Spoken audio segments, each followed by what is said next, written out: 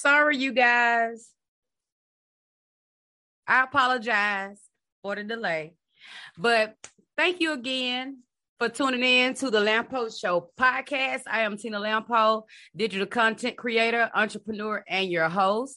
The Lampo Show podcast is a platform where the good, the bad, and the ugly of long-distance relationships and intercultural marriages between American women and men from the continent of Africa can openly and truthfully be discussed. Tonight on the show with us, we have Miss Tracy Langat, and Tracy is going to share her unfortunate experience she had being married to a man from Kenya. So, Miss Tracy, if you will, go ahead and introduce yourself to the audience. Well, hello, everyone. My name is Tracy Langat, and I wanted to thank everyone for joining tonight and for Ms. Lampo. I mean, it's such an awesome privilege to be here, to be able to share just this little tidbit of my life, as I consider myself a Kenyan now. I'm well versed and well experienced. So I'm just this little old woman that married this Kenyan guy, and you said that it was an unfortunate experience, but I take it as a lesson learned. Okay. So positive things. I can help other women now. Okay, and that's a good way to look at it. Yeah. Okay, so without further ado, we're gonna go ahead and jump right into this interview. So, Miss Tracy, can you go ahead and tell us how you met your ex-Kenyan husband? Yeah, so I mean, as I said, it was a privilege. It's a privilege just to be able to share, because I'm going to share a side that maybe not a lot of people even contemplate. And so we know we have people that are religious and some that are non-religious, right? You know? And so I am a Seventh-day Adventist, and so I was so big on, looking for a man that was in the church and one that could be my helpmeet and all those wonderful things. And so East Africans are a little slight different than the West Africans. And so East Africans are very humble people in a sense. And so their whole focus is not about coming to America, because they love being in Africa, even though there's a lot of suffering and what's going on. So their whole thing is money. And so I had a passion back then. I was raising 4 children, and I had a passion back then, not only to be remarried to a man that I felt that I was being led to be with, to build me up, to come together, but I had a passion to go and be a missionary there. And so I was searching out, and I was on this doctrinal group, and a guy posted up a link, or kind of like just a post. And he said, well, is this the man that I'm looking for? And is he a part of this particular ministry? And I simply said, yes, I hosted that pastor in my house. And I can't tell you that I believe from that point on, I believe he stalked my profile, because the minute I said yes and I responded, he sent me a friend request maybe a couple days later after that. And then that's how the conversation began. We just started off just casual conversating back and forth. And he was telling me that he has an orphanage and there's about 25 children there. That's another thing that's big and common in overseas, is that they have orphanages and whatnot.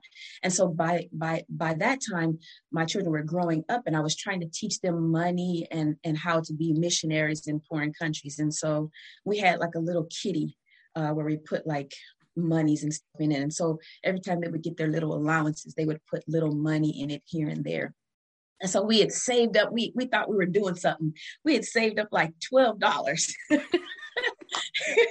And we felt like, wow, we're going to give this away to some orphan over in Africa somewhere. And so we talked about it, and we sat down as a family, and here this guy comes, and he comes to, quote, answer our prayers. And so we told him, we got $12. And he says, that's not enough. We were like, wait a minute. Our money here in America goes far over there. And so he says, well, wait, let me explain it. He said, the money that's just going to cost you to send is going to be far more than what it cost you to raise, that little $12. And so I did a little bit of research and found out, yes, it's about $14 to send it through Western Union or MoneyGram. So he said, well, why don't you wait till you get about $100? And so we did. When we got $100, then we were able to send that. And then we were like, yay. So that's how our relationship began. And then we continued to talk. And by November, he was having one of our pastor friends come over and do kind of like this, I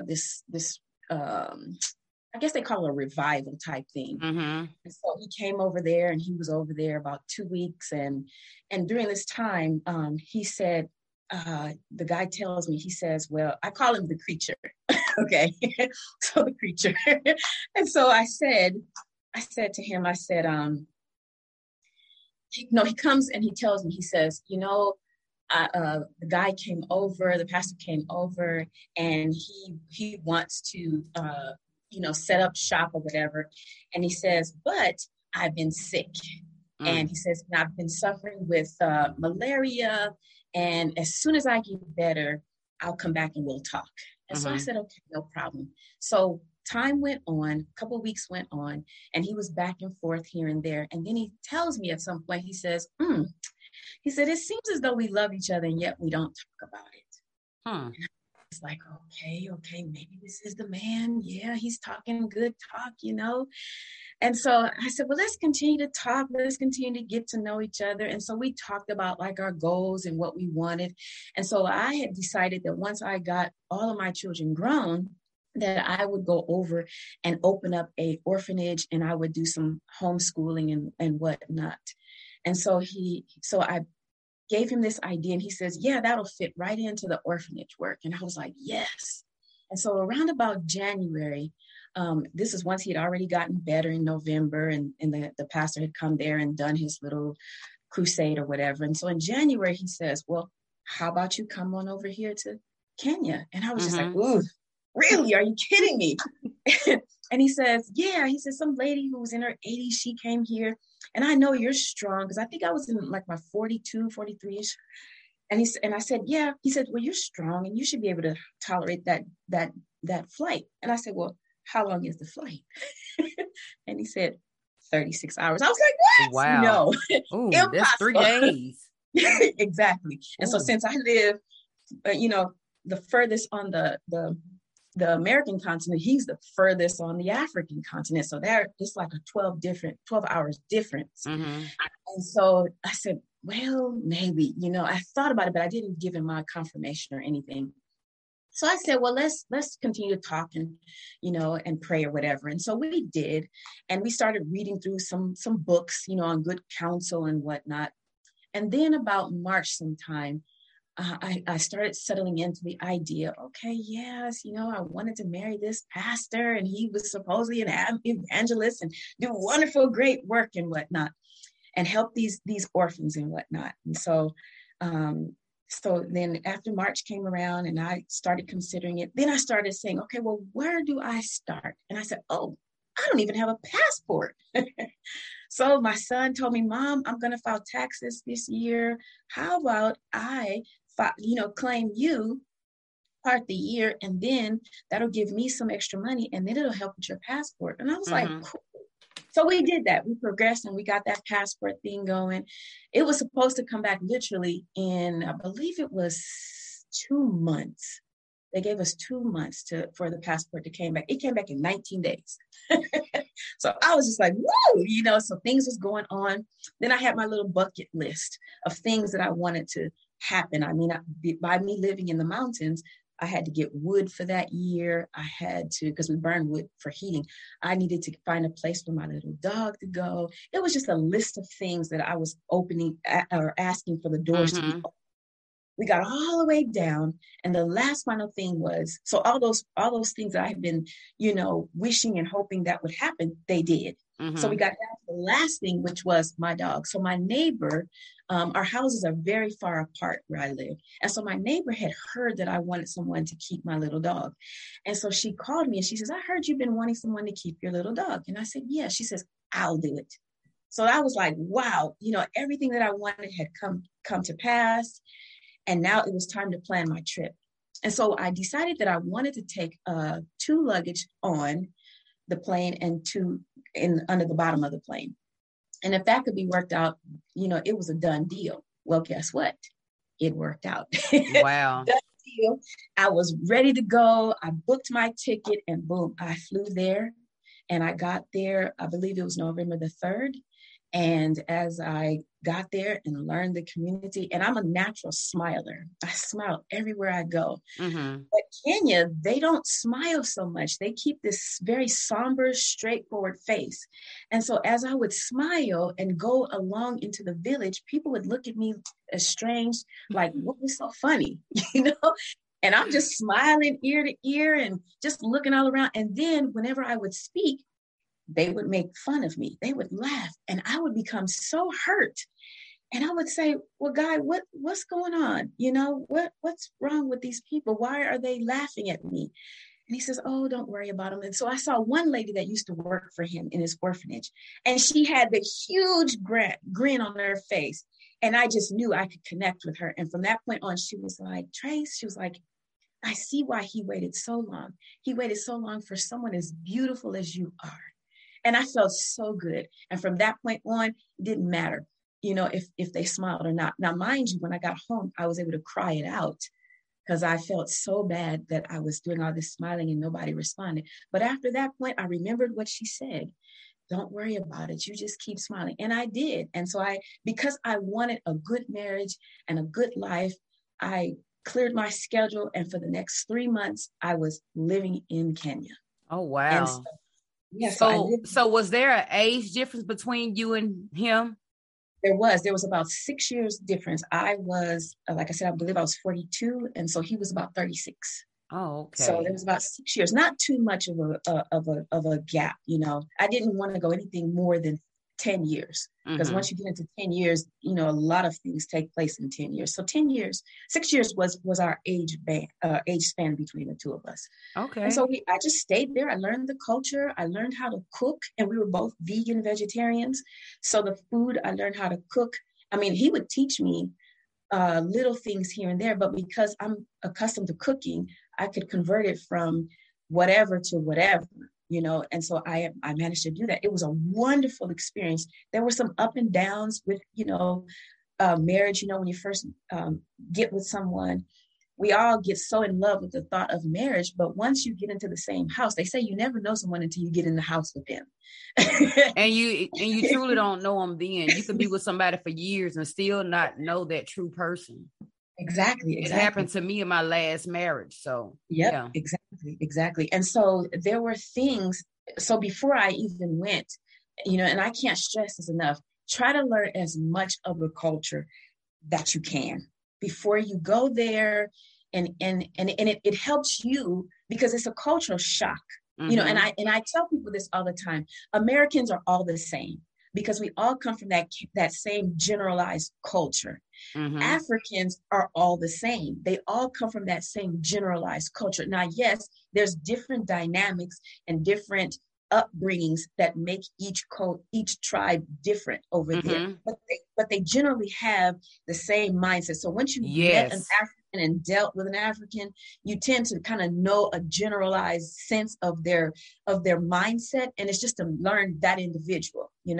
So I encourage all the ladies, if you're in a relationship with an African, please get to know their culture before they get there. That way it's better on you, and you can easily be adaptable and moldable while you're there, and so I learned that. So there were things culturally, like he comes from a Kalenjin tribe. And so these are all things that he would tell me, which is, well, we don't see our wives naked because that's pornography. And I'm just like, what? How do you become intimate? Wow, that's interesting. Yeah, it was. And then he felt like he couldn't French kiss or tongue kiss because it felt like ants was running on his mouth. Oh, wow. So whenever I would take a shower, which is a bucket, you fill up your bucket and you step in there, and then they call them military showers. And you would wash yourself up. Well, I would forget my towel, and I would say, honey, could you bring me a towel? And he would walk in there and have the towel Wow. his eyes closed. And I would say, well, you don't want to look at me? And he would be like, no, I can't look. And so he didn't do that, And so I would, as much as possible, get him used to it. And after we got married, he didn't come. We stayed in a 5-bedroom house. Okay. And so he lived upstairs and I lived downstairs. And so after we got married, within that week's time, I said, okay, at any point, he's going to come downstairs and move in with me. He did it. He didn't even move into the room. He says, oh, well, we're only going to be together for procreation. I said, look, I can't have no more children. And you know that. So when will we procreate? Or we won't procreate, but when will we become intimate? And he says, well, I'll come to you in the middle of the night. Well, okay, of course, after about a week of that, I got tired of that. And I said, you know what? You go to town, because town was like 4 kilometers, which is about 4 miles. You go to town, and guess what? While you're gone, give me the key to your bedroom. You moving in. You moving in. So he gave me the key, and when he came back, I had the bed pushed up against the wall, and the room was cleared out, and he and all his things was in my room. Wow. And that was like, it's okay. It's okay. And from that point on, we stayed in the room together. And so it was just things like that. But these were warning signs to me. They weren't warning signs back then. But now that I can look back and learn, they were red flags, truly, because when you're married to someone, there shouldn't be this, I can't see you, because at some point you're going to run into each other. There shouldn't be this, I can't kiss you. But these were all beginning signs, not to mention when I got there was 2 children in the orphanage and there should have been 25, Wow. So this is another way that they use to pull the woman in. So were those his children? These 2 were not. They were so I'm not sure if all African countries are the same, but in Kenya, a lot of the street boys are, which means they may or may not have parents, but they roam the street. Okay. And they smoke, what do they call it? Glue. They sniff glue. Okay. They sniff glue. So here in the US, we don't use a lot of shoe glue because we just throw the shoes away. Over there, they repair them. So they put a little bit of the glue in the bottle, in any type of bottle, and then they huff it. And so that makes them get high. Wow. And so a lot of the street kids there, while the children here in the US might be doing, crack or heroin or whatever, over there, they do the glue. It's cheap, but it's very toxic. And so they get a high from it. And so these 2 boys were the 2 boys that he rescued from the streets. And so they were, I believe they were, and over there, they don't do ages. They based a lot of their names and ages on the time of year that it is and anything that was going on. So any holiday or whatever that be going on, that's where they named themselves, and that's how they remember their age. So I believe these boys were like maybe 15 and 17, somewhere around in that age gap. And so they were grown, almost, because by 12, most children are pretty much independent in terms of, caring for themselves and whatnot. And so, I mean, we even had a 4-year-old that would wander to our home from the village. And she was 4, but she was well able to hold a whole conversation with you as if she was an adult. And you see a lot of babies with babies on their backs there too, as well. Wow. So he, so these were the only 2 there.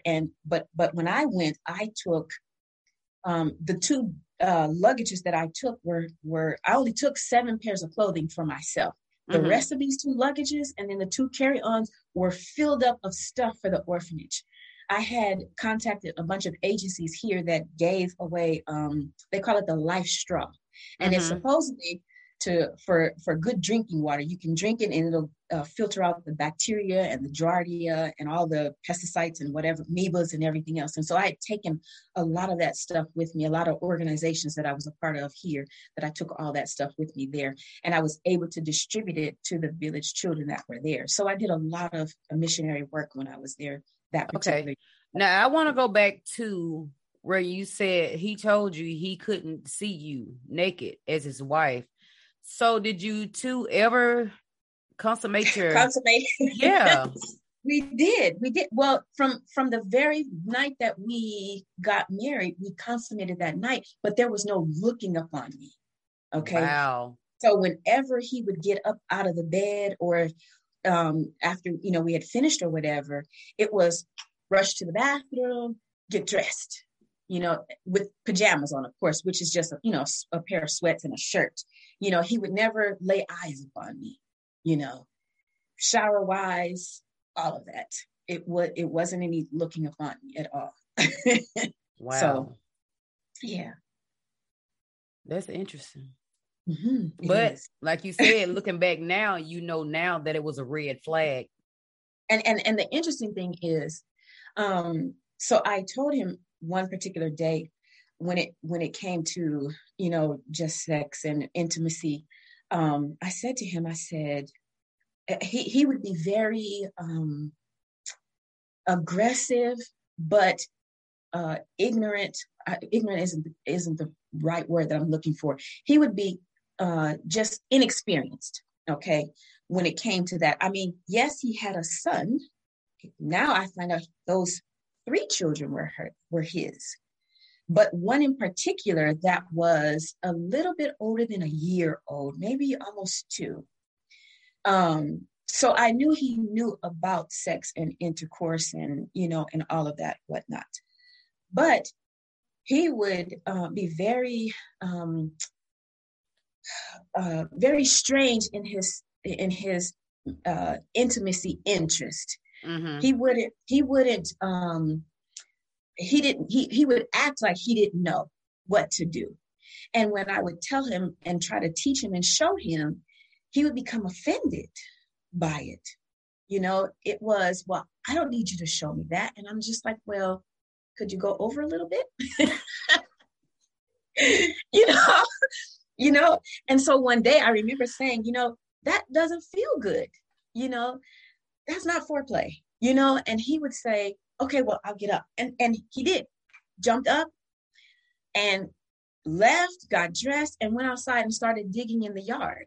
What? But yeah, but he had this. Wait. And he had this, and the funny thing, Miss Tina, is he would peep in the bedroom shutters, okay, in the window, and look and have this smirk on his, just this evil grin on his face, like, I'm gonna make you wait, and he knew he had left me hot and bothered. And I would say, wow, you're gonna leave me? Well, yeah, I didn't feel good, so why not, but wow. So yeah, so I approached him and I said, do you regret this marriage? And so he would say, well, if it means that I don't have any peace, yeah. And oh my goodness, why did he say that? I got furious. I got so furious. And so eventually, so that day, I said, you know what? I've come all this way. I've come to see you. I've come to stabilize the marriage. I've set aside 3 months worth of, of my life back in America just to be here with you. And so he decided, I said, you know what? I need to go and get the elders. Mm-hmm. Get these elders, because they have the village elders that oversee all kinds of things. Mind you, his parents never showed up for the wedding. Wow. Another red flag. That's another red flag. His parents never showed up. And we had set a date a couple of times. And of course, I had the seamstress to do my dress and everything, and it wasn't ready. And so by the time it got ready, we had to set a date. And so when I asked him, I said, well, is mom and dad coming? And he says, oh, well, my mom, she's sick. She has high blood pressure. And so he said, and that's a big red flag. Now here in the US, no. But over there, yes, because that's a big occasion. Mm-hmm. And their son, who had never gotten, quote, married, officially, is not coming to their own son's wedding. Okay? Right. But in my mind, I'm just like trying to compare it to the US, And so he said, well, no, she's sick. And I said, well, what about dad? And so he said, well, dad's away. And I said, away where? just all of a sudden on our wedding day, Dad's away. None of the siblings showed up. None of them, none of the family showed up. Big red flag. So we went, and there was an elder from our church. He said, well, I will go. And so he did. He attended us, and he even asked, son, where is your parents? And he says, oh, my parents are sick. They couldn't make it. And something should have connected to us that, hey, this is just not right, But we went on with it, and we got the affidavits and all of the stuff. You go to the courthouse or whatever, and you did it. And we went onto the lake after that was kind of like our mini honeymoon, was just go onto the lake and get on the boat and have a nice boat ride and whatnot. And then we went back to the house. And of course, I paraded throughout the town that, I was Mrs., but another red flag was you should always make sure that you publicize it there. They have a bulletin. And so you go to, it would be our county clerk. There, it would be where the registrar office. And you publicize so-and-so is getting married. That way, anybody that is part of that community, if they know that this person is married, they can see that board and they can contact you and wherever the village where you are, the elder or the chief or whatever can also know and be able to be aware that there's a marriage taking place. And if he has a wife, guess what? He can't marry you. So that was something that I didn't know. I hope you ladies that are on here are listening to what she's telling you and paying flags that she's giving out, because I know there are some women that are experiencing this same thing, and they probably thinking that's just the way he is. But this is not the first guest we've had on this show with these same red flags. So y'all pay attention. Something else too, we don't think about this in the U.S. because when we get married here, mom and dad is there on both sides. Okay. Most of the time, dad of the bride will pay the wedding. That's in a traditional wedding. Well, over there, ladies, get the bride price. Get the bride price. I didn't. I said, oh, well, thinking, based on our religion, I'm thinking, nope, no bride price, but it's there. No, ma'am, I wanted mine and I got it. I don't care if it's cows, horses, whatever it is, the bride price, because that in a sense is kind of like showing that I can take care of this woman and this is a legitimate thing.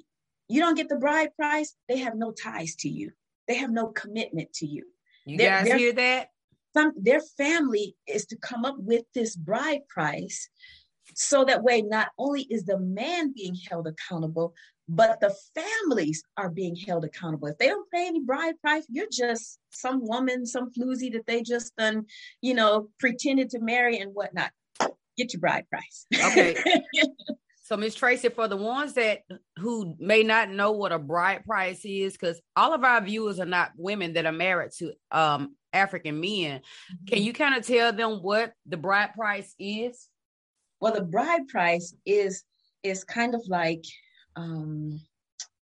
it is a price that the groom or the man would be paying to take this woman as his wife.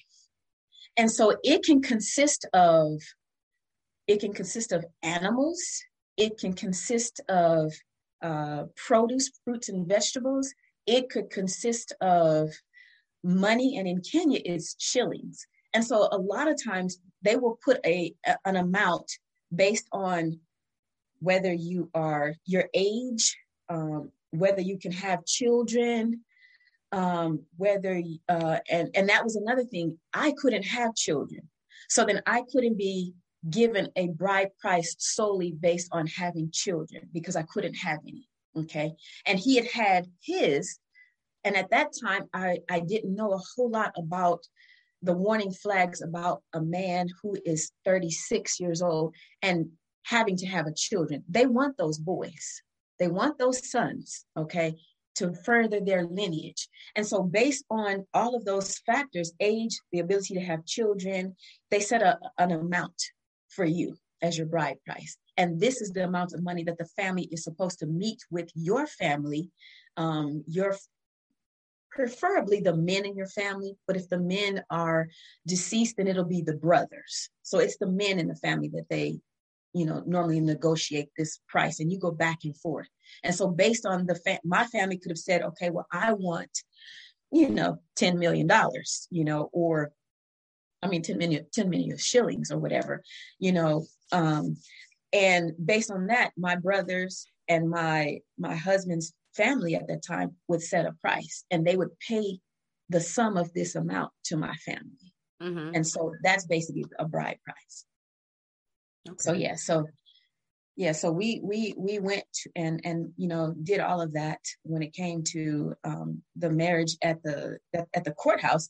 And many people think that because you're having a court wedding, that you shouldn't get a bride price because it's a court wedding. But even still, you still get that bride price. Even if you have like a traditional and a court wedding, then at the traditional, you do the bride price. And then at the court wedding, you pay whatever the court fees say. Yes, because we had both traditional and a court. Yep. So, Ms. Tracy, how did your kids feel about you being in that type of relationship? My children, when we first started with the relationship, I am one that I don't like to speak things before they happen. So I kept our relationship as a friend to my children. Mm-hmm. I wanted to introduce them to him, not so much as, quote, their father, but as a father or as a spiritual figure in their life. Mm-hmm. So I kept it quiet. But guess what?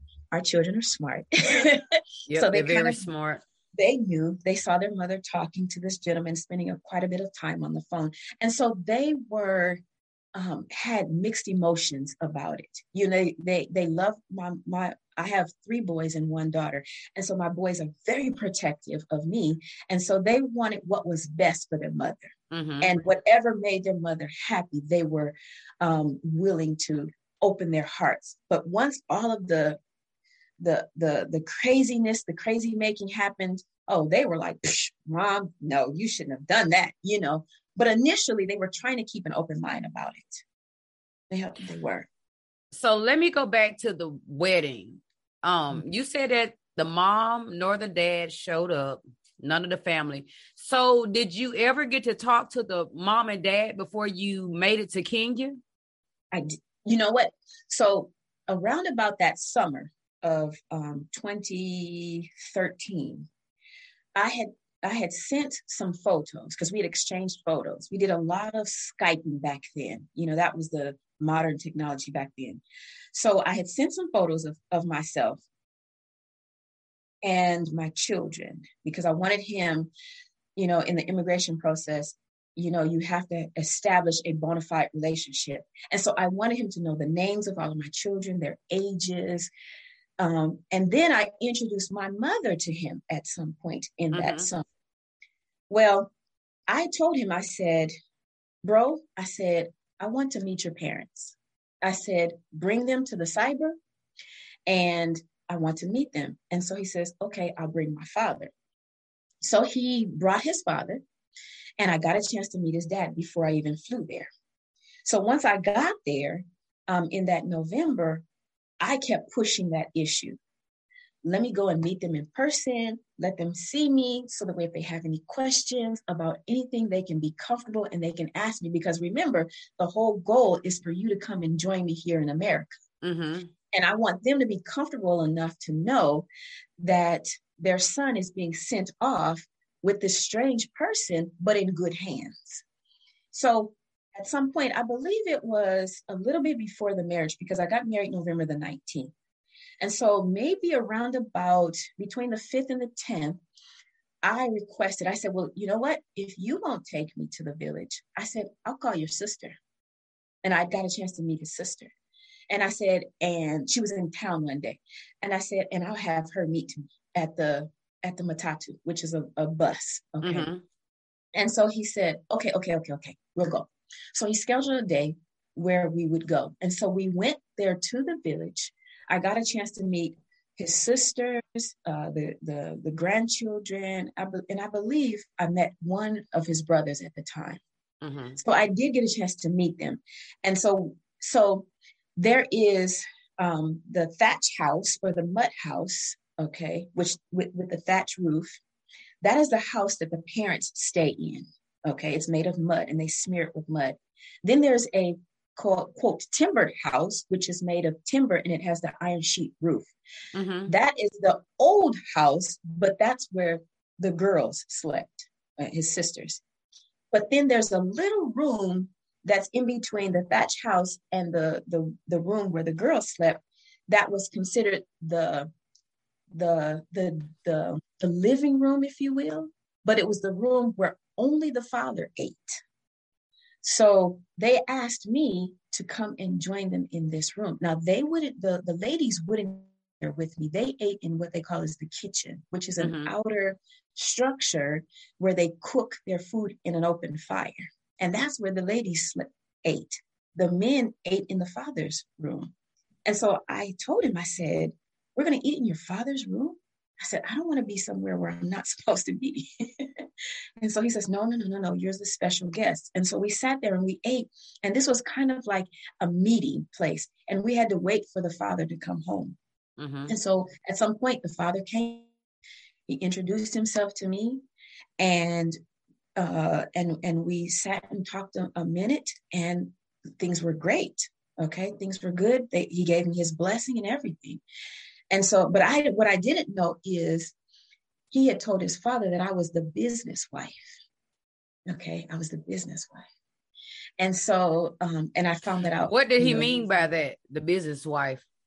Meaning he had this wife that he had these children by, that was his wife, village wife.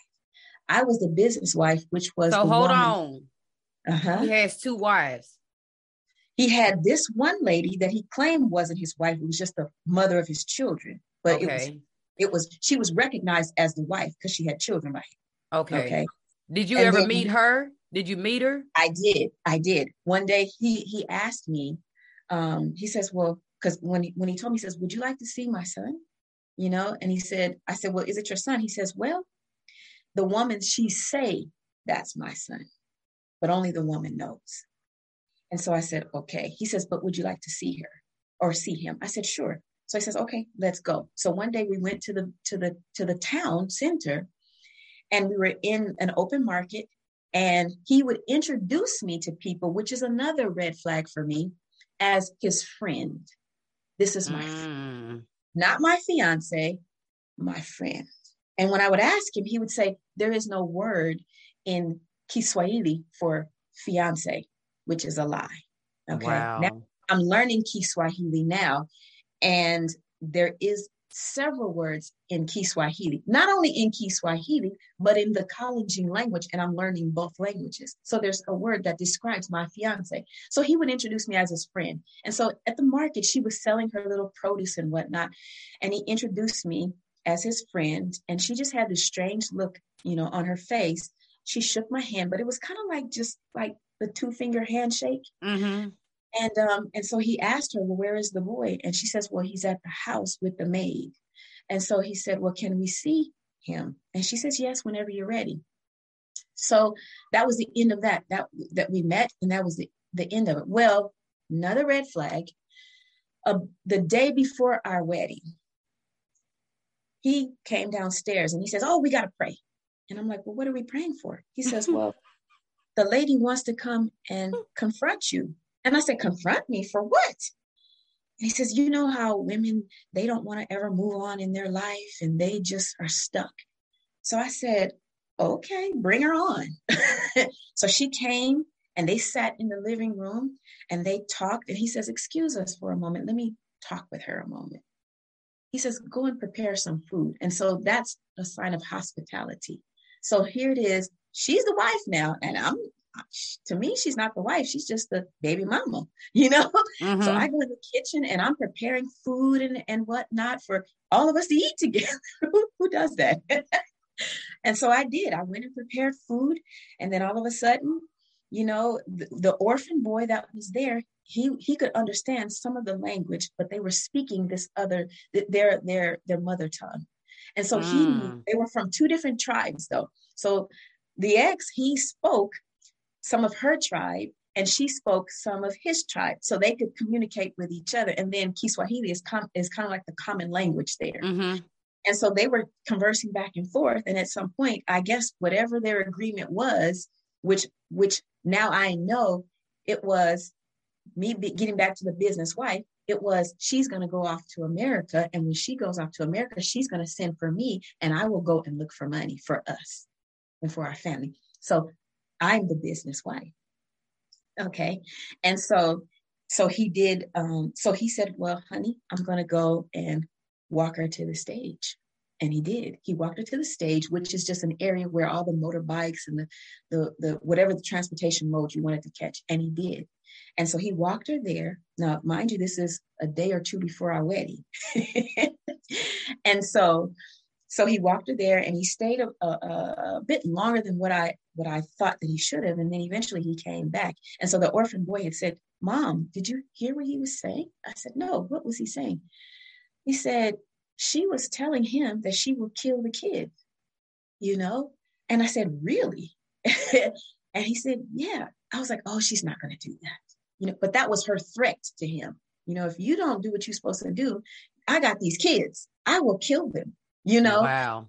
And so he worked it out to calm her and say, hey, she's going to go away. She's going to make the money for us. She's going to send for me and I'll go there, make money and send it back to you here to take care of all of these children, And so that was our second meeting, And so when his father said, that I was the business wife at that time, he didn't say it at that point in time, but I found out later that that's what I was. And so when the father came, at this meeting where it was his mother and the sisters was there and we were eating together, I asked him, I said, aren't they going to join us? And so he says, yeah, they'll join us later. And so after we all finished eating, like most of us that go over there, what do? We take gifts for the family. And so before baby, I was the gift. Do you hear me? I was the gift. I'm just being honest. Before I went, Miss Tina, I found out how many siblings he had, how many grandchildren there were, his mother and his father, and I took gifts. Even the grandmother, I took gifts for them all. Something else I want to encourage the ladies to do is, this is what I did. Not that anybody told me, I just had the impression to do it. I made sure that he gave me every sibling that he had, all of his siblings' names, and their identity card, whatever country identity number that they have, that's on kind of like it would be our ID card. I wanted their identity number, just in case something would happen to me. Mm-hmm. I had their names, their identity cards, their birth dates, and where they lived in the villages. Okay. They don't have addresses over there, but they have blank village here, blank village there. So I wanted their general locality. And I made sure that I put that on a piece of paper and whatnot, even down to his mother and his father's name and their identity cards. So that way, and the ladies need to make sure that they enroll in the STEP program too when going over there. Exactly. You can do that through the immigration website. So I did all of that just as a precaution for my own safety, And then once I gave the gifts and I went to see the grandmother and met her, it was just a matter of just going now. And so we went there and we tied the knot and we went before the registrar and we signed all the paperwork and whatnot, and we were married. And then after we got married, the phone calls started. Wow. Every night at about 12 p.m. or 12 a.m. at night, she would call. Oh, Junior needs this. And oh, Junior's running a fever. And I'm just like, why would she be calling at this time of night, every night? To make sure that man ain't looking at you naked.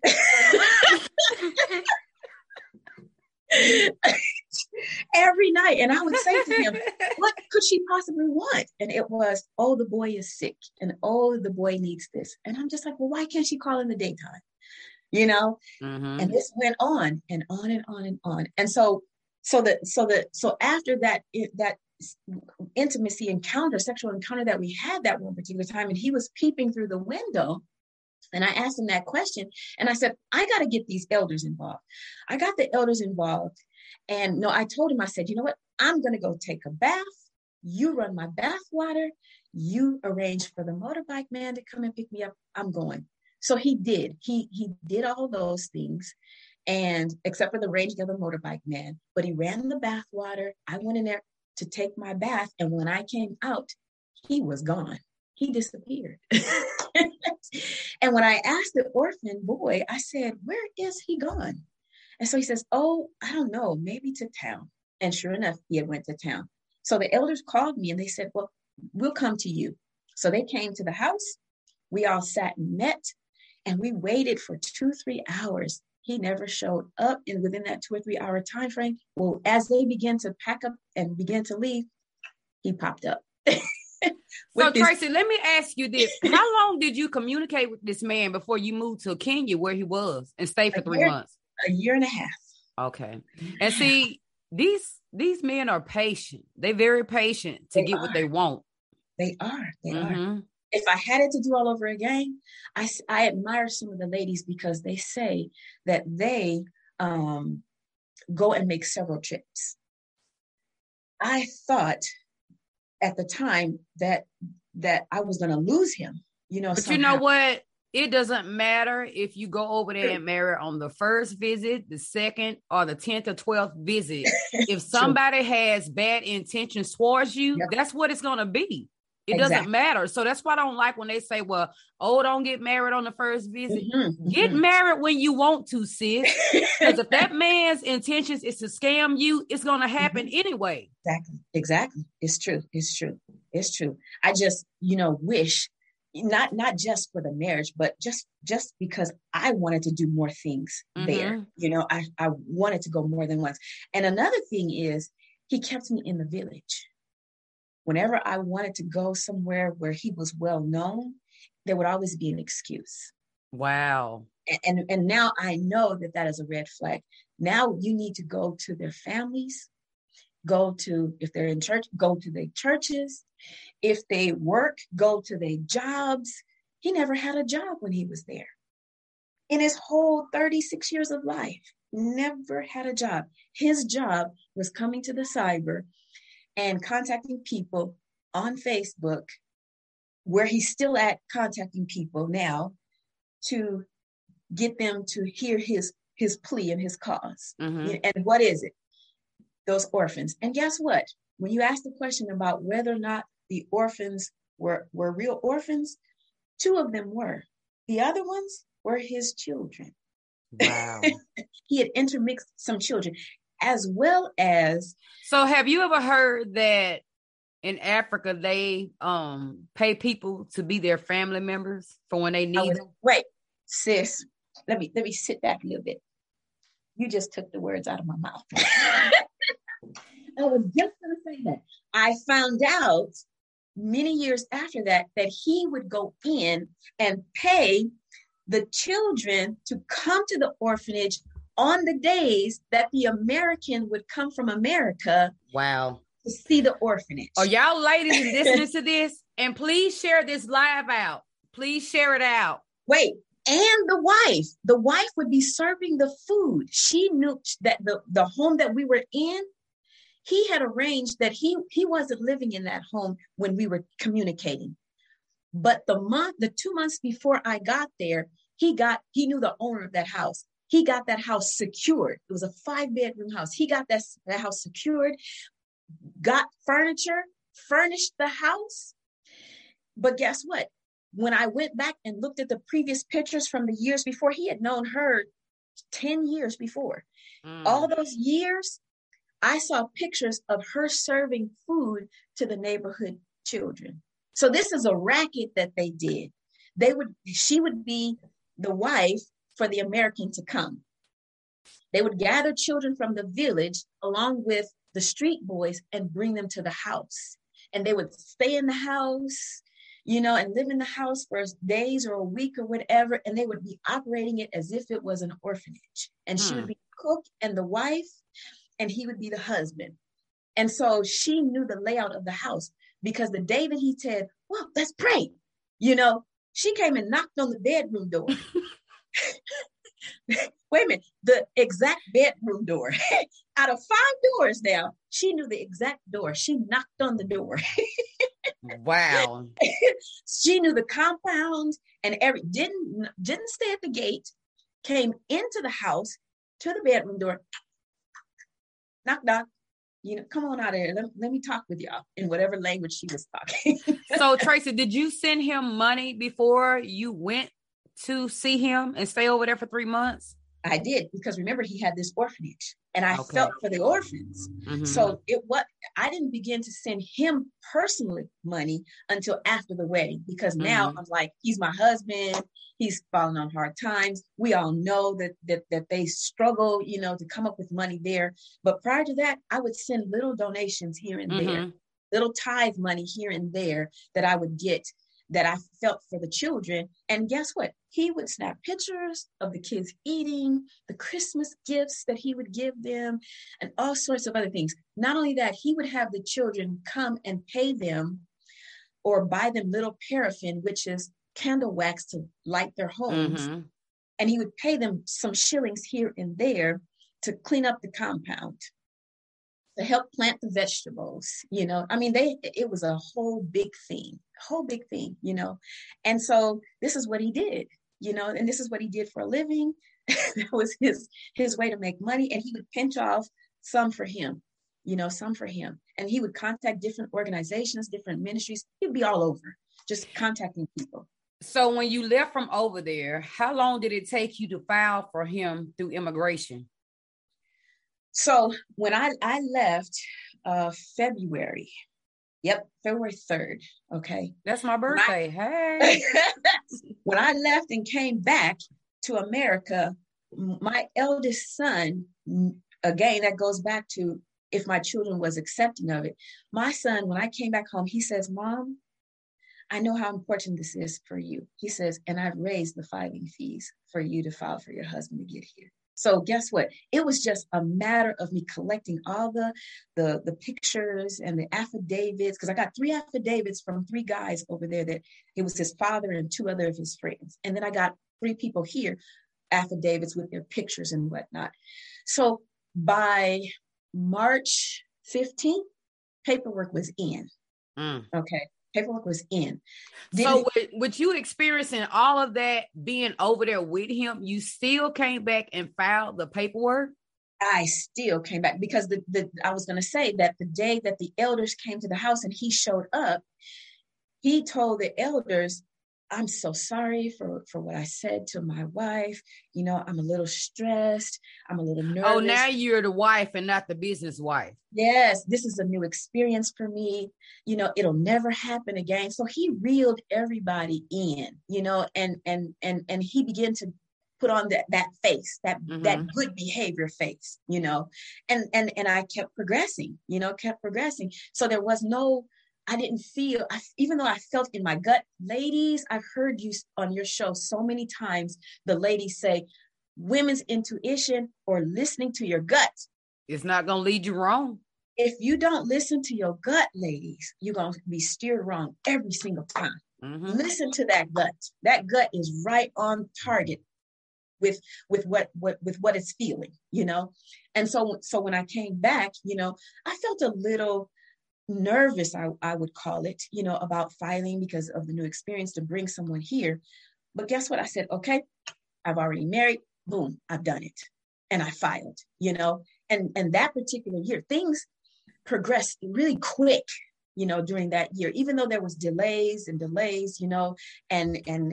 immigration is so backlogged. So that's the better word for it, is backlog. Even with all the backlog, that year, or the year 2013, 2013, there was a bombing that happened at the mall and at the airport. And because of that bombing, I was able to expedite. And so my NOA, it came right away. Okay. Wow. It came within 1 to 2 months. Let me cut it down. Let's just say it came within a month's time. Wow. The NOA2, which is kind of the longer of the two, that thing came back within 4 months. Wow. And wait a minute, which is inclusive of the 1 month that it took for the NOA1. So just say within 3 months, we had gone through NOA1, NOA2, on to NVC. I mean, things was just moving quick, you know, and all throughout the process, there would be these times where he would say, oh my goodness, what am I going to do in America? What you know, why am I going? You know, and I remember one day we were cooking chapatis, which is like flour tortillas.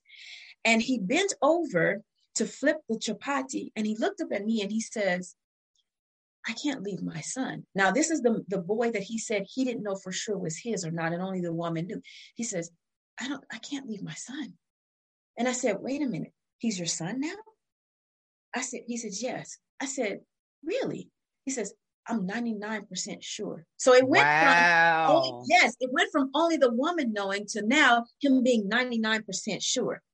So during the immigration process of all of I call them windows opening up, you know, with NBC and all those different things, there would be these times, every time we would get an approval, he would say, oh my goodness, what am I going to do in America? What am I coming to do?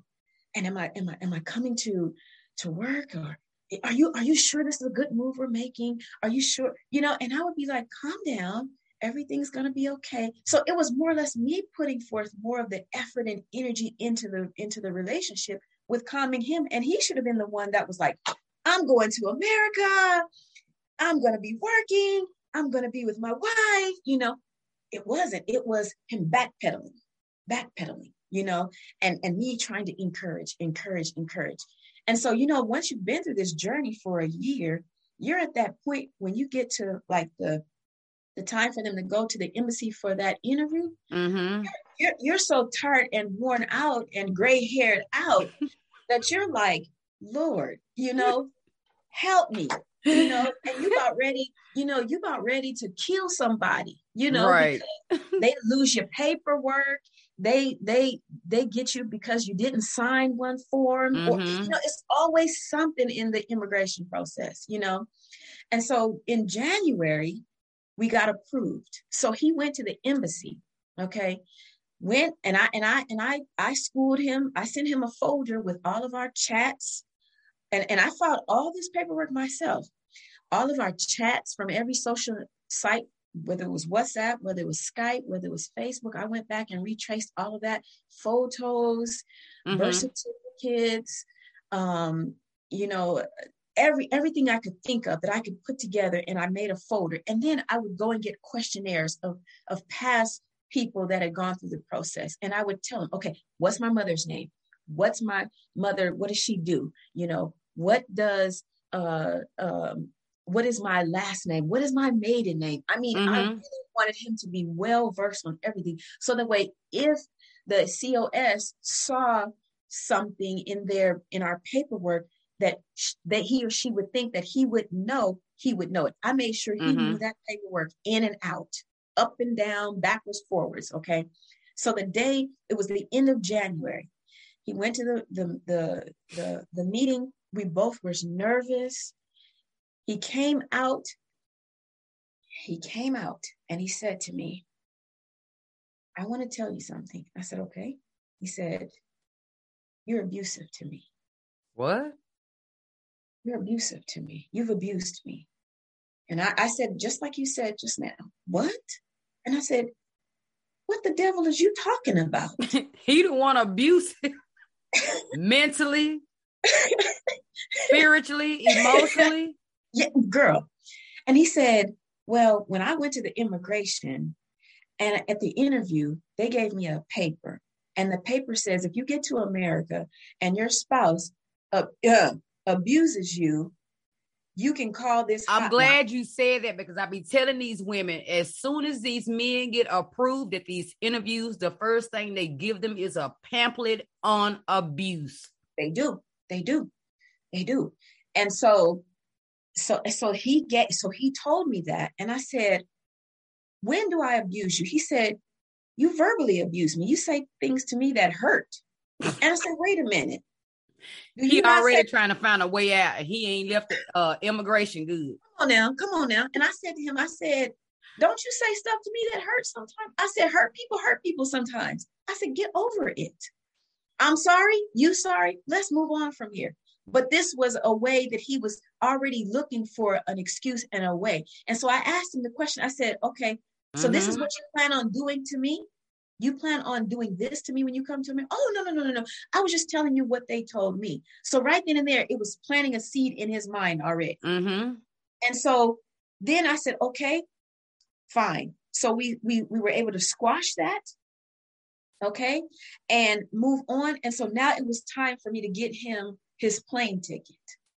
And so I was so tired and exhausted, and it was at a time of year where it was snowing here, and I was ready. I was sliding down the mountain on tires, in ice and whatnot. And I was just like, man, I want some help. This is my husband. He can be here, he can get settled and whatnot.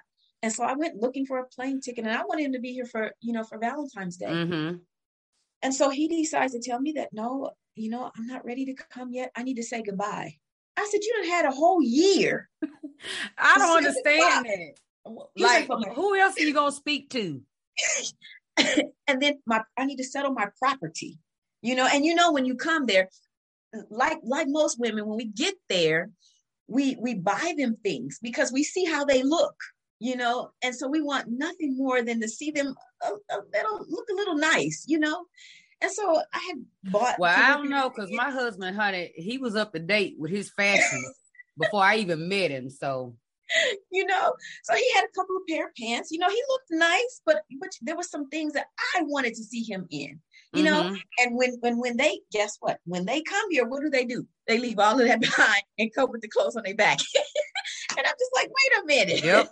What do you mean your property? Leave that property there for somebody else and just get yourself on the plane and let's go, And so he made me wait, and it was so funny because as I was looking and searching and just kind of praying about the days and whatnot, a man, another warning flag, ladies, a man had contacted me, he had given him my name and told him that he was in Oregon. And the guy had been supporting his ministry for years. And so he told him, he said, he gave me your phone number and told me that he was going to go and stay with a family member, not his wife, with a family member. And I wanted to make sure that I could be able to still reach him. And he says, so I'm just letting you know that. And I was just like, he didn't tell you his wife? And he says, no. I said, well, guess what? I am Mrs. Lungat. I am the wife. And he was like, oh. Then you would have think that would have, rung something in my mind, but he came up with another excuse, and now that I know about narcissism, this is what they do. This is how they engage in conversation. And so I progressed on, brought him here, and he was here about 7 days. And my ex, I was married previously, and my ex-husband wanted to congratulate him and on the marriage and whatnot. So he asked to speak to him.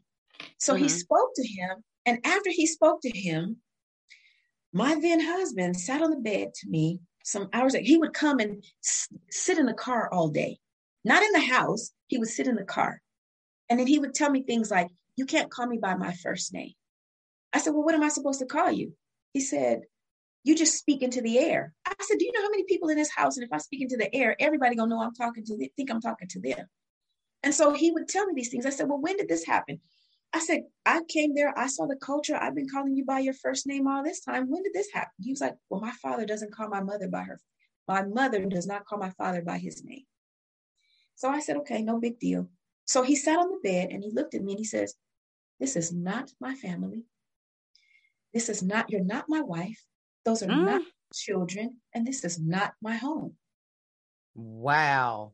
After 7 days, he packed up his bag, which was a box, got a cardboard box, put his things in there, wrapped it up with twine, and started hitchhiking down the road. Up in the mountains. Did he come back? He was gone for 7 days. No, sorry, 2 weeks. And then he came back. And then he called, he says to me, you sponsored me. You're responsible for me to get back to you. And now you need to pay for me to come back there. Do y'all hear this? Are y'all listening to this? He did. He did. He hitchhiked his way away from me now, all the way to another state, to the next state over. And I live on the border, of states, bordering states. And he hitchhiked all the way to that state, did whatever he wanted to do, told my neighbors, mind you, that I starved him for 24 hours and chased him from my home. Mm-mm. And they paid for him a hotel. They paid for him a bus ticket and bought him a cell phone to the city, because I'm 2 hours from the nearest city.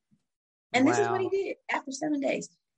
He came back, but it was this constant thing back and forth. He would come back, and whenever he would get mad at something that I said, boom, he'd be gone. Boom. Nice. And mind you, I introduced him to a lady here who had brought her Ghanaian husband here, who had scammed her. I introduced him to her when he first came. Guess where he hitchhiked back to? Her place. What? Her place.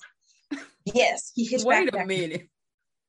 And went and stayed with, and she hid him out. I sent the police there. I made a police report because, we're responsible for them. And I didn't want something to happen to him. And he was underneath my watch, So I made a police report just to cover myself. Something else that I want to point out to the ladies, please, public records in your police stations is public record. You can see when your husband comes here and files a report against you. A lot of women don't know that. But they can go down to the police station, file a report. And it'd be a lie the whole time. And it'd be a lie. And what they're doing is they're building a case so that way when it's time for them to remove their conditions, they'll have a case built up. And so I went to the police station to see if there was any public records of anything that he had done. He wasn't smart enough to do that. But some of these men come here with a connection and with a rally of friends, and they school them on this behavior. And so we women don't realize it. But ladies, I'm telling you, do the research. Go and check and make sure that these men haven't made any reports against you. It's public records. They have to give you the information, and then you'll know what he's up to. And then I didn't file our marriage certificate here locally, and that kind of saved me from having to file for a divorce. It wasn't here filed, and so it's only filed over in Kenya. And so I'm kind of free. I wrote an affidavit to the department over there, freeing us from the marriage, and that's how I am divorced from this guy. But we don't even have enough hours in the day, and I have been dealing with. So let me ask you, is he still in America? No, he decided during that back and forth, he was here about 8 months and decided that he couldn't take it anymore. And he flew back. He flew back there. That released you from being responsible for him. Wait, he flew back there and stayed there 2 weeks and decided that he wanted to come back. Oh, wow. To make a long story short, he came, he raised, about $400. In February, he had told me about some lady that he had connected with. And so this lady said, I want to send for your husband to come back. She paid the ticket for him. What? I sent him the ticket in February to come back that following February. And he was supposed to come back. He told me he was coming, but that Monday that he was supposed to return, he told me he didn't get on the plane. So he said, now you have to pay the ticket to the woman. Wow. Exactly. But then few months later, he came up with $400. I added $300 to it and brought him back. He came back. He was good for about a couple months or so. And then he started with that behavior, the gaslighting, the word salad, the pointing the blame, the character assassination and whatnot, and and it just kind of spiraled, from there. And then eventually in 2017, I found out that he, or he had assaulted, I had put him out because I was tired of the abuse, and during this time that I put him out, he contacted me and said, oh, I need to talk to you. Something has happened. And I said, what could it be now? I'm done, and he says, I'm sorry, it's been an adjustment for me in America. I love you. I know it's my fault, that whole game. And so once he started with that again. Girl, he was a certified con artist. Certified con artist. And me being the... Because it sounded like he was conning you from the very beginning of this. Like from the very beginning, Miss Tina. And so I took him back. Well, when he told me that, he said, the police has been into my house, because he was able to con an agency here to put him up in a house, pay his rent and everything. Wow. Okay. I mean, got food stamps, but didn't qualify for it. Got cash aid, but didn't qualify for it. Got medical and went to the hospital, racked up a $3,000 bill and a $700 ambulance bill, and told them, I'm the sponsor, so charge it to me. And they contacted me, okay, and told me that all of his electricity bill, everything was in my name. He did all of it. His house, everything was in my name. So at the time, he tells me that the police came to his house and wanted to question him. And now he's being charged with assault in the 4th degree with sexual motivation. The what? Mm-hmm. And he said to me, he said, it was a white woman. And you told me to stay away from them white women. And I didn't listen. So can I please come back home? And so we went to court. And we went back and forth for like 3 weeks to court, and they made him the lady got a restraining order. And when she got the restraining order, he had to move out of the house. And he says, well, if you'll accept me back as your husband, I'll come back. Me, stupid again, took him back this time.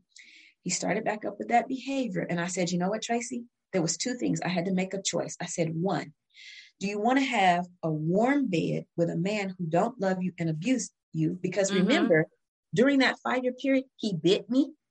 Bitch? Wait a minute. Bit me, slapped me, kicked me, all kinds of stuff. So much. It was physical. It turned into, that's why I said it spiraled into physical abuse and all sorts of. Wow. I am so sorry you had to go through all this.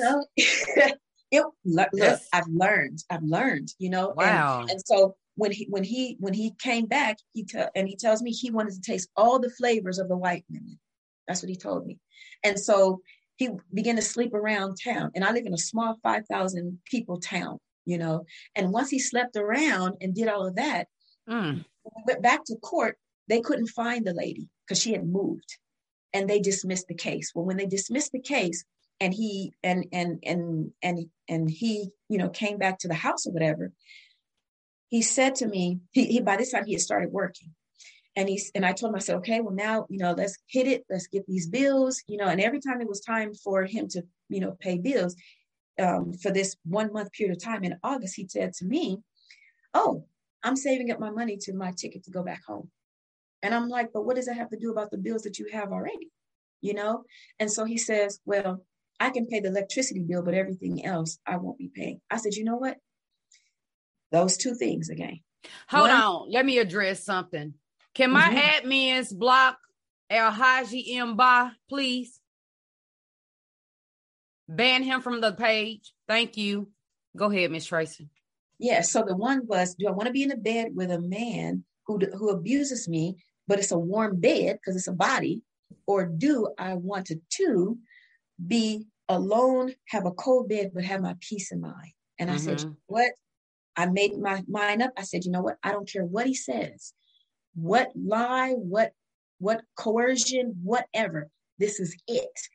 And I had to make that decision, and I put him out. When I put him out, that was September 12th, of 2017. By November, I get an email saying, thank you, Langat, for your recent ticket purchase to fly Emirates. Right then and there. Bingo, he's gone. He left, got out of this country. He said he had a dream that he wasn't going to get his final papers. It wasn't that he had a dream. The immigration contacted him. Okay, because I reported him to all of the immigration, but because he had that moral turpitude of the sexual assault, they were not going to give him his paperwork, and he knew it. And so he got up, hightailed it up out of here, and left in 2017. And I haven't had any dealings with him since then. Now, yes, he does contact me every year. And when I moved to Kenya in March of last year, he started the harassment again. So narcissists, they never go away. They always will come back. They'll try. But I've made up my mind. I'm smarter now. I have a checkoff sheet that I go down the list to see, do they fit this? Do they do this? Do they, and taking other people's story and testimonies and shows like you're doing. I'm so thankful that I mean, if I was there, I would give you a big hug and a kiss. Thank you. You stepped out and done this, and you're telling it in its entirety, and it's raw. You have the good, like you say, the good, the bad, and the ugly. So, I mean, yes, because all these marriages are not good. All of them are not bad. Things happen. And I don't always say that because two people's marriage it was a scam. That's not always the case. Sometimes two people just don't get along, because when you're living apart from somebody that far away, you really don't get to experience each other like you need to. So when they come here and you're living together, that's when you find out, no, we're not compatible. This is not going to work. So exactly. And it's so unfortunate that the K1 is not approved at a higher rate than the SR1, because the K1 gives you that 90-day period to kind of think things over before you make that decision. But we see what they're doing with the K1s. And so it's kind of putting people in a bind, Yep. And, and I don't want to stomp on people, on women, because a lot of women that are on these social platforms are older women. They're set in their ways, and they set in their ways in terms of they're settled. They have houses, they have cars, they have a little bit of money or no money at all, but they're set and they're looking to retire, And so, so me and a lot of my friends, I have Nigerian friends, Kenyan friends. I have like 4 or 5 different countries that I have friends in. And so we sit around and we talk about it. And the women, it happens to women of all ages, but in particularly, my heart goes out to the women who are older in age. And there's this young boy after her, because she's looking for something. And this 30-year-old boy, he go, and especially if they can't have children, they will tell you whatever they want to tell you to get over here. And then once they get over here, then it's, well, you can't have children from me, and they knew this, or you're too old. And so I tell all the young ones now, I said, look, no, we can't be together. I said, because right now my hair is black, and age hasn't set in.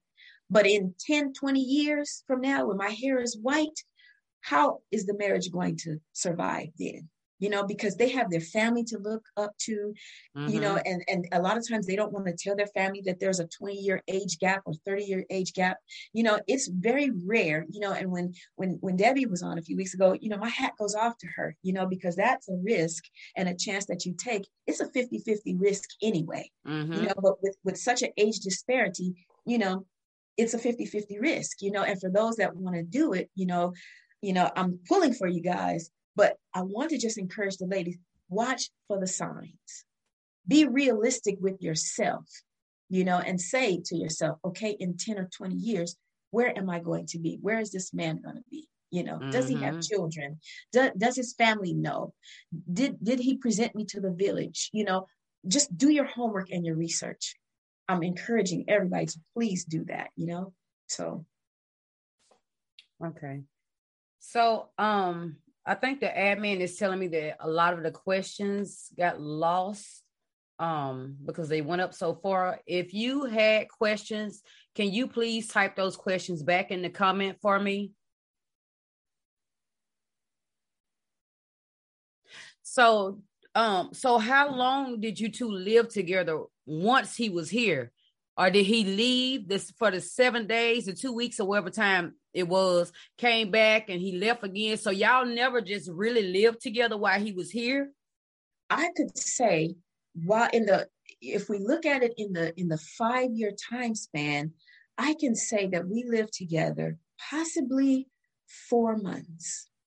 Wow. Within 5 years. Because when he came here, after 7 days, he left and he was gone, and he just wandered around in this particular state and in the 2 states next to me.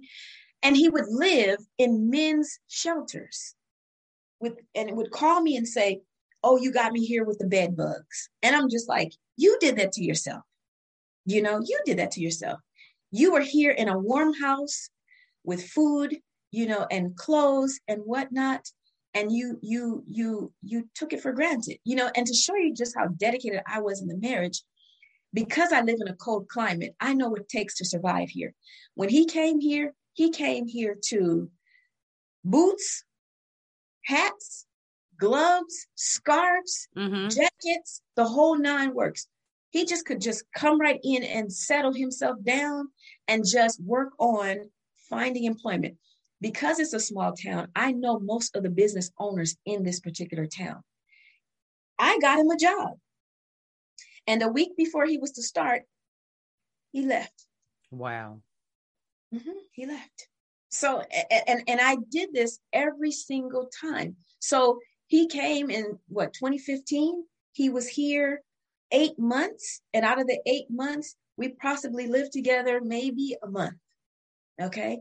Then he left.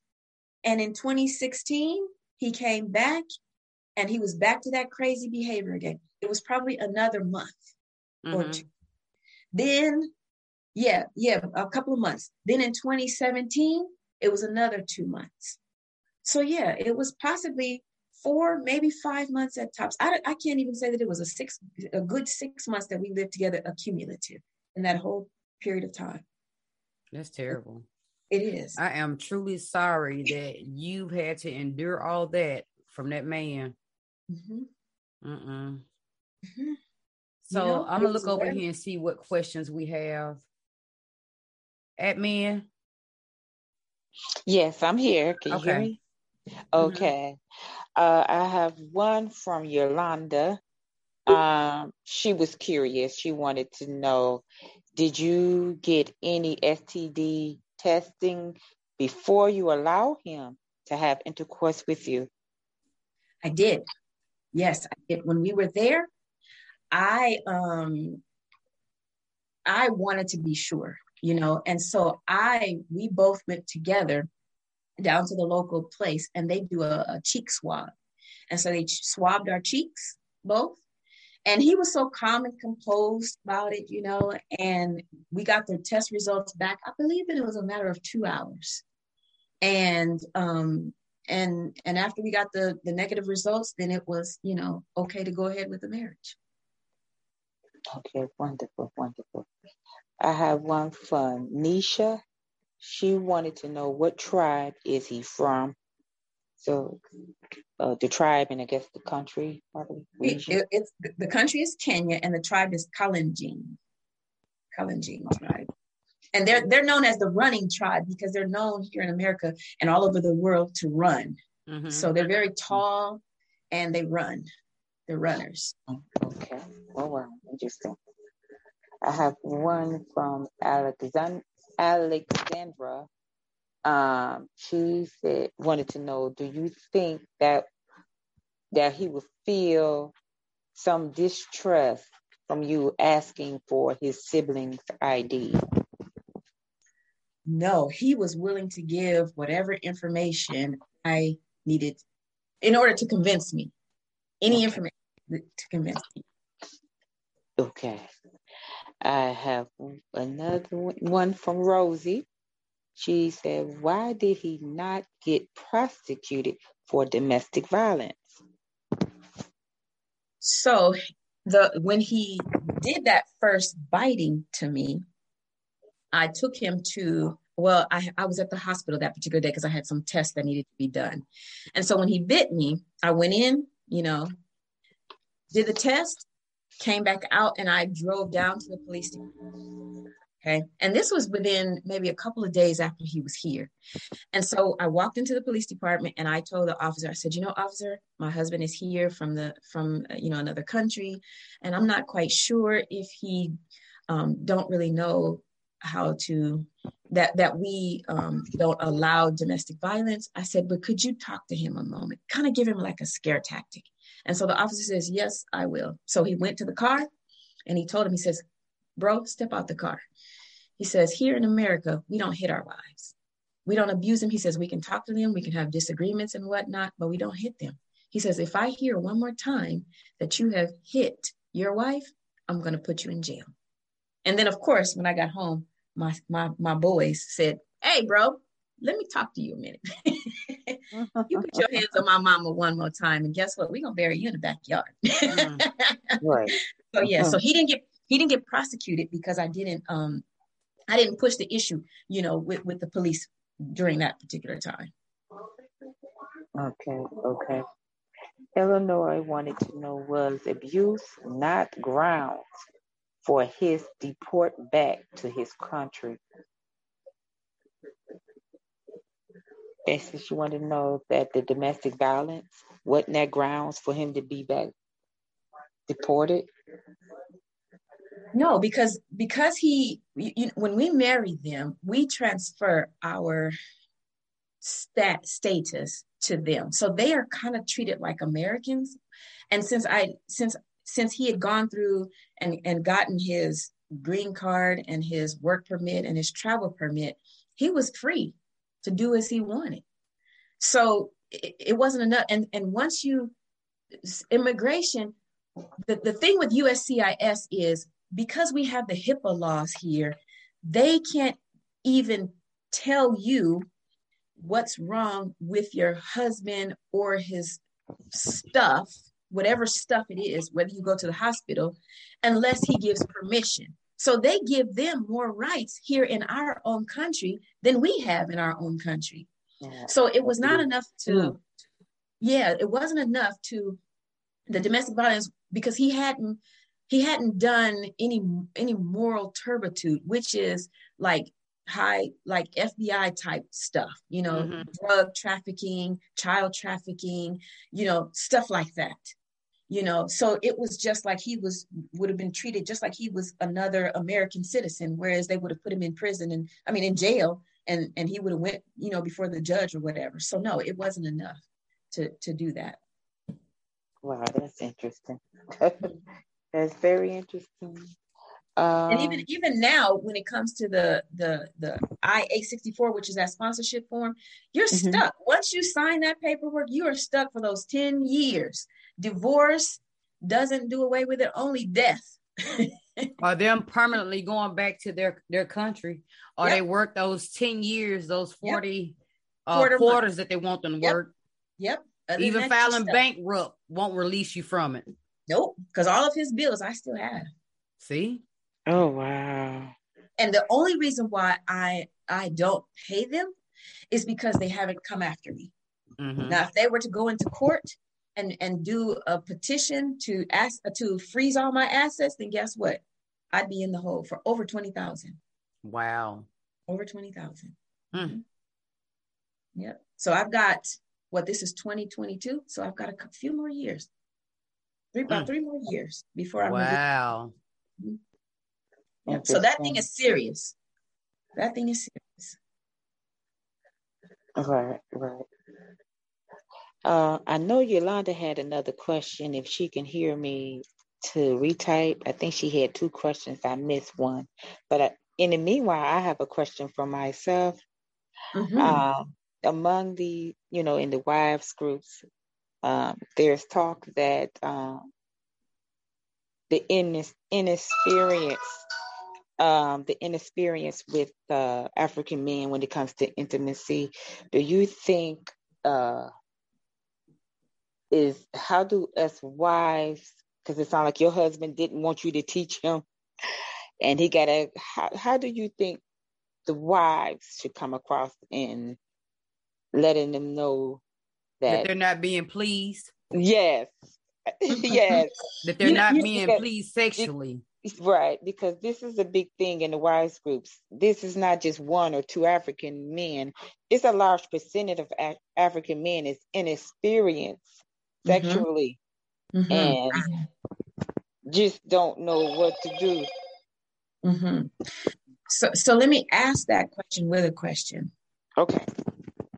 So the question is, are they really inexperienced or are they just playing games?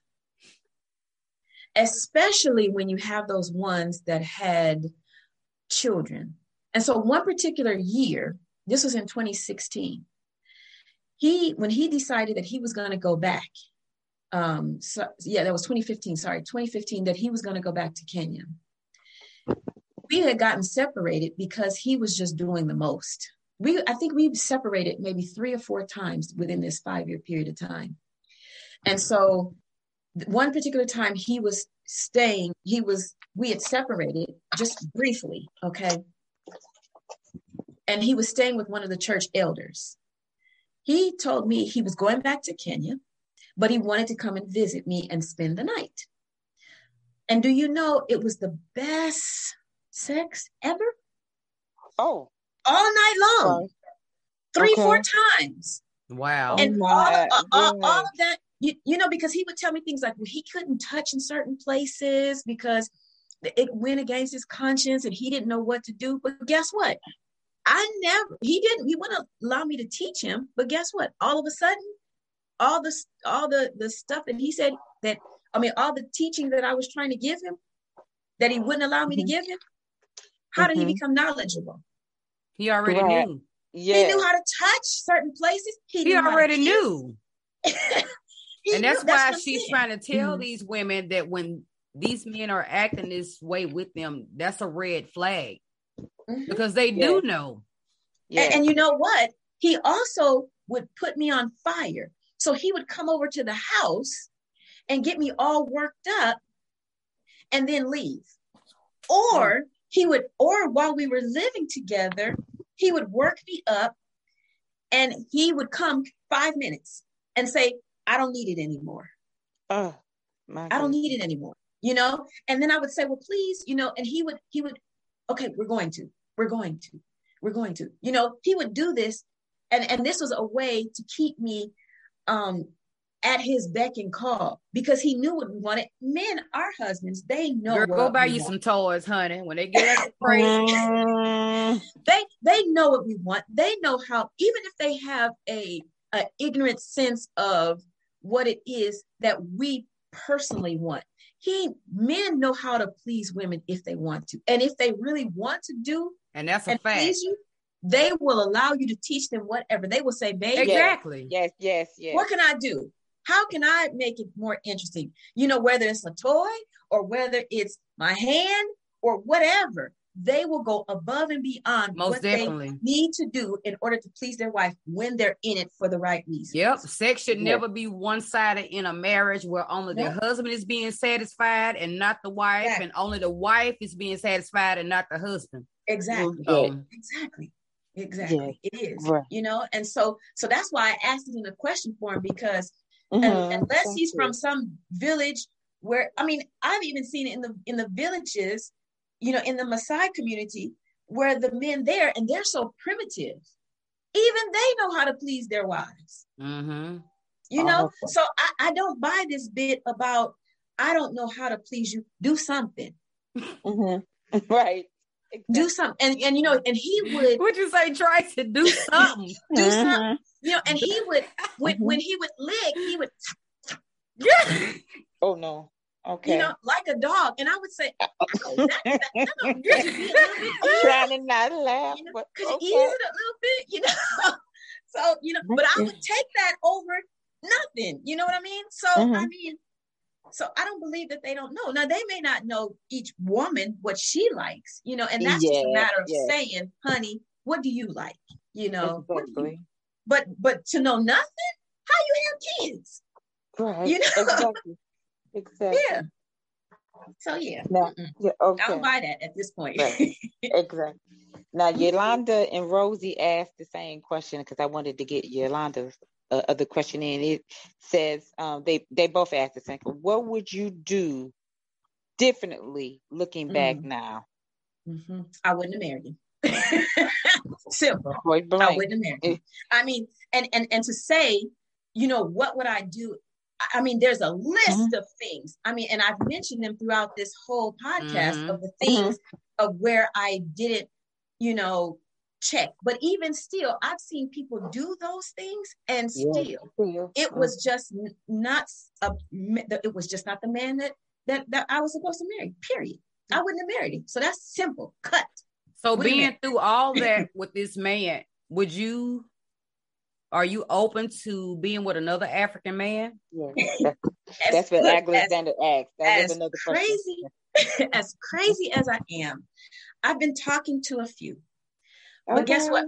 From up front, I let them know my experience of what I've went through, and I'm not playing no games. Mm-hmm. So when I'm in various groups or single groups or whatever, I tell them, I give them 1 month. Okay, I have a time frame in my own mind. Mm-hmm. I give them 1 month, and within that 1 month is to get to know them generally, because you can never know them until you get them in the house with you. Mm-hmm. But if they're in my inbox and they are obsessive and they're constantly in there every day, all day, red flag. Mm-hmm. Okay. Secondly, if you 30 years old, nope, ain't going there. Because I can't have no more children. And like you, Miss Tina, don't want no more. Don't want no more. Mm-hmm. My baby turned 21 and I did the happy dance last year. I don't want no more. Don't want no more. My nerves too bad for kids. Yep. And if I can't meet your parents up front, and I gotta know that them is your parents, because not some paid parents. Paid parents. Wait a minute. And the sister that helped you getting dressed at your wedding, that's the wife. Yeah. Wow. That's the wife. Mm-hmm. So I mean, there are many things that I will do, and what I take them through. So I tell them, if you under 10 years younger than me, if you ain't had no children, and if you a certain age, no, we ain't going there. So we can be friends, we can talk, but we can't get into a love relationship. So mm-hmm. I'm taking from this podcast and other places, and even in the groups that I'm in, and even in my own group, as the ladies come in and they share their stories and whatnot, I'm gleaning information from each one, and I'm able to measure that up with the type of man. And I let them know up front. Now, of course, you still won't know until you get there and meet them. And mm-hmm. so even if I find someone that may, that my heart may connect with, I still want to go over there. And one thing that's important, ladies, take your time. Well, you brave, because honey, if something was to happen between me and this African man I'm married to, that's a wrap. I ain't going back to Africa. I'm gonna stay in my lane and stick to what I know. Okay. I said I'm open. Don't mean I'm gonna marry. I ain't even open to it. It's not even another option for me. Right. Don't get me wrong. I love my husband. I love Kenyans. I love Kenyan men. I do. I love Kenyan men. But I'm open to love again. If it happens here in the US, I'm gonna jump at it. But if for some reason, it happens over there, I want to know your mother, your father, and guess what? The doctor that delivered you. Now, I have a question since you said that, Tracy. Uh-huh. If it's one here, because we have Africans here on school visa, work visa, possibly a visitor visa. Mm-hmm. But if it happened here, do you think you still have to go to the homeland and see who mother, father, sister, and the doctor delivered them? Oh, absolutely. Great answer. I mean, that doesn't change. That does not change. Yeah. That's it for all the questions. So we don't have any more questions? No, you asked the last one. It was typed up, but you literally asked the last one. Oh, did I? Yes, you did. I heard it when you said so. Yeah, take your time, ladies. That's all I can encourage you guys to say. Get to know these men, and if they're for you, they're going to be there. Where are they going to go? They're in their country. They're scrapping for their everyday survival. And I tell the women all the time, if they can't take care of you while they're in their country, and you go and visit them and let them set up the place that you're going to be and your food expenses and all that, then guess what? How are they going to take care of you in your country? Here in America, it's expensive here, and if they're not willing to do it in their own country, the first, my I call her my spiritual mother. She told me, she says, Trace, she says, this is one advice that I want to give you. She says, within the first 6 months, you examine the relationship. The way he treats you within the first 6 months will be the way he'll treat you for the life of your marriage. Mm-hmm. And so I take that as counsel. I take that as counsel. And so, yeah, I would consider it, but, Well, Miss Tracy, it has been a pleasure having you on here. Yeah. And thank you for giving me the opportunity to interview you and yes. to all of our guests. Thank you so much for tuning in to the Lamppost Show podcast. If you an American woman and you are dated, engaged to, married, divorced from, or have been scammed from a man from the continent of Africa, please send a request to be on our show at info.thelamppostshow@gmail.com. You can also find our podcast on Anchor and Spotify and Amazon Music and a few more. If you go on our page, you will see the post there with all the platforms, okay? So again, Miss Tracy, thank you so much. Thank you. Until next time, bye-bye. Bye.